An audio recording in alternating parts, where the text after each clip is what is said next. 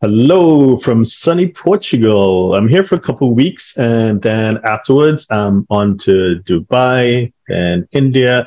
And then last but not least, back in beautiful Singapore. Yes, it may be a summer break for many of us, but we're still committed to doing those daily videos that will help everyone understand the sometimes complex world of cross-border transactions as we and our team of tax advisors seek to demystify that sometimes confusing world. My name is Darren Joseph. Please visit htj.tax. We have over 1,000 videos, over 2,000 articles on completely free of charge on cross-border tax issues.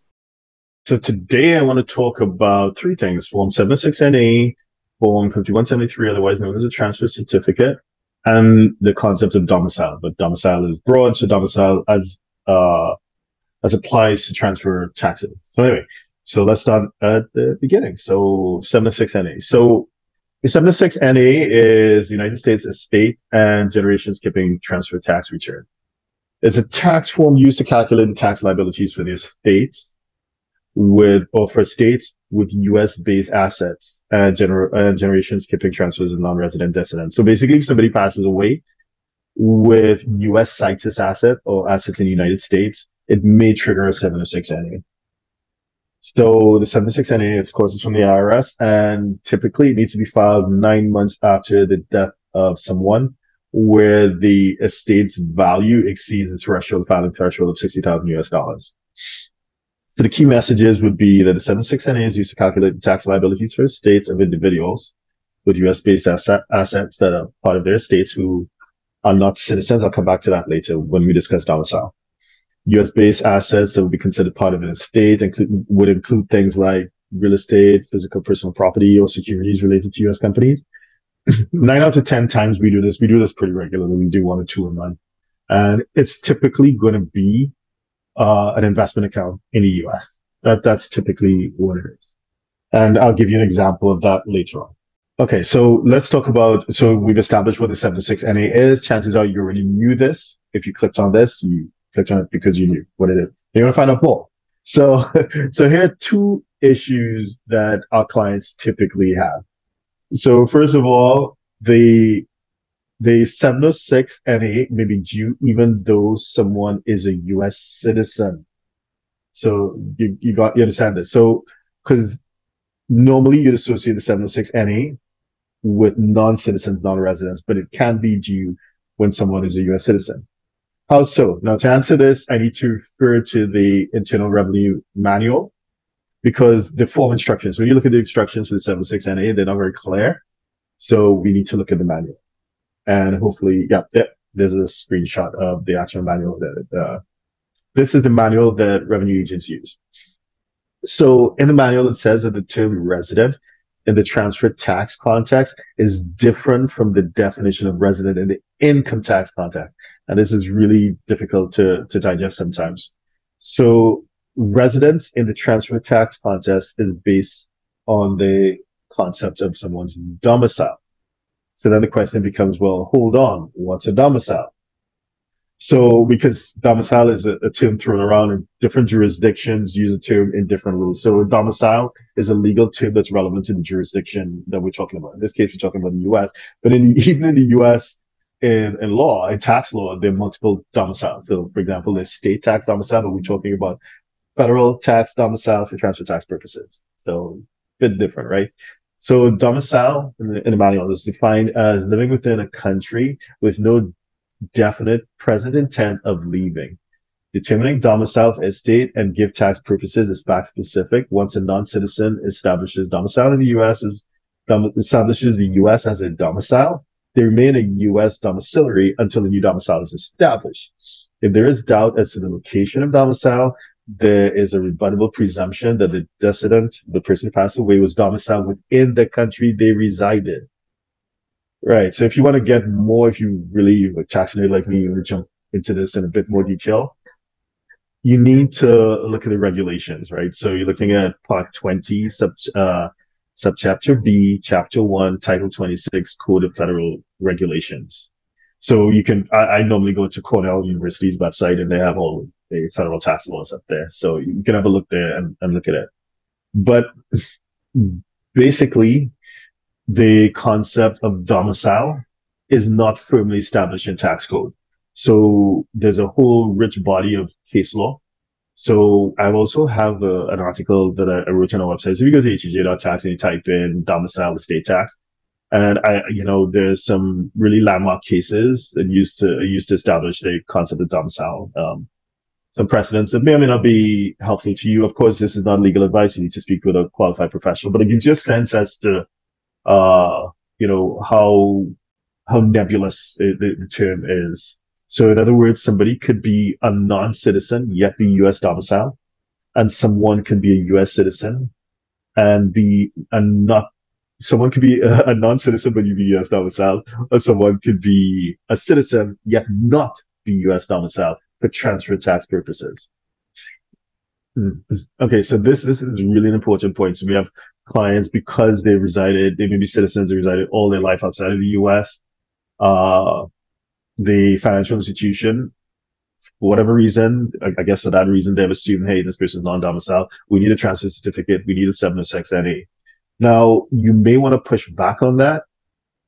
If it is that you believe that you have a fact pattern which suggests that the person who passed away, not you, the person who passed away may be U.S. domicile. And it's a point really for contention right now since the lifetime transfer, you get a lifetime credit, a unified lifetime credit of roughly around $12 million right now. So that is a big amount. And especially if you're facing a huge tax bill, filing the 706N8, you may want to get a legal professional who specializes in estate tax issues. Now, this is a specialized area of tax, and you need a professional who specializes in it. You're going to reach out to them, and you may want to engage their services because we've seen, obviously, given this pretty low threshold and the pretty high estate tax rate, 40%, this could be a pretty contentious issue. Okay, so I'll leave that one there. Next thing I want to do is talk about an interesting case and this comes on to the second point, because remember I said I wanted to discuss 2 points. The first point would be, that the 76NA and the concept of domicile is really tricky. So if a non-citizen may have to file it because they're domiciled, or a citizen may need to file it because they're not domiciled. It's and it can be kind of tricky to wrap your head around. So the second one is the position is why, because, okay, so when you file a 76NA and you pay any taxes that are due, the IRS kind of gives you like a green light, like you have been a good taxpayer, piece of paper. And that piece of paper, that certificate that says that this estate has been cleared of all tax liabilities is called Form 5173, otherwise known as a transfer certificate. So many of you, or many people, I guess, would be interested in this topic. Someone has passed away and you approach a financial institution and say, yeah, no problem. Can I see a transfer certificate, please? So you get a transfer certificate by filing the 706NA. So, more specifically, it's an IRS issued form that states that the foreign estate tax liability has been paid or settled, and the investment custodian can then release the assets to the executor. So the assets, obviously, this would apply to only be U.S. Citus assets. As discussed earlier, typically it's a securities account 9 times out of 10 for our clients, probably 10 out of 10 really. So anyway, so there was this particular case, so, because clients do push back, why do I need a transfer certificate?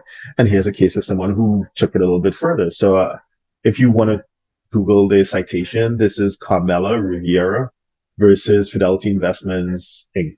So Fidelity. So the plaintiff, Carmela Rivera, she, the facts of the case were, okay, her husband, who was a Mexican national, so not a U.S. person, but a Mexican national, she held a brokerage account with Fidelity jointly with her late husband, Jorge Diaz Gonzalez Medrano. So he passed away, and joint tenants, rights of survivorship, it's an easy, it's open and shut, right? It obviously, it's all hers now, which is fine. I mean, Fidelity had no problem with that, but Fidelity's policy said, hey, we need to see a transfer certificate because, her husband was non-US, a non-citizen, non-resident. So yeah, we need to see that paperwork.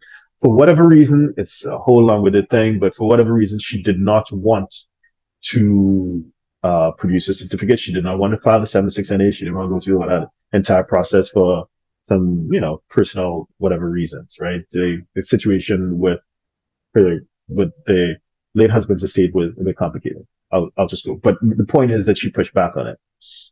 So she went to court. She got an attorney and she went to court. And she basically was trying to argue to her attorney that, hey, this is clear. He was my husband. He's passed. This is mine. Why is Fidelity pressuring me for this transfer certificate?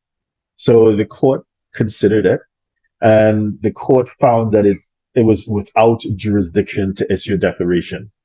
Issue the declaration requested by Rivera. So the court dismissed the case for lack of subject matter jurisdiction. So the court is basically saying, this is, for those who want to Google it, I gave you the citation. So Carmela Rivero versus Fidelity Investments Inc. This is the U.S. District Court in Eastern District of Texas. So anyway, so the court dismissed the case and said they don't have jurisdiction over this. This is an IRS matter. And they, let's leave it to the IRS, and, they have nothing to say. So she's appealed it, and I believe it's gone up to the Supreme Court. But the bottom line is that if it is that you're going to push back on financial institutions who insist on a 5173, it's going to be an uphill battle. I'm not saying don't do it. You're within your right to always seek legal counsel from a qualified professional. But bear in mind, it's an uphill legal battle. This lady has been in, this case has been in court for, I think, about 3 years now. And, who knows how it's going to turn out. But the point is that when it comes to estate tax and estate tax matters, it is very, very complex, and it's way different from income tax. So you want to speak to professionals for whom this is an area of expertise. Sometimes it may even involve tax treaties. Actually, I'll probably do another video talking about tax treaties like UK, US treaties and estate taxes. Okay, that's interesting. So if you're a 6, 7, or 8-figure investor, entrepreneur, or business owner who needs a tailor-made solution from a qualified team of professionals, we can help you achieve the international lifestyle, the freedom, and even the tax savings you're looking for. Visit us at htj.tax and live that international life.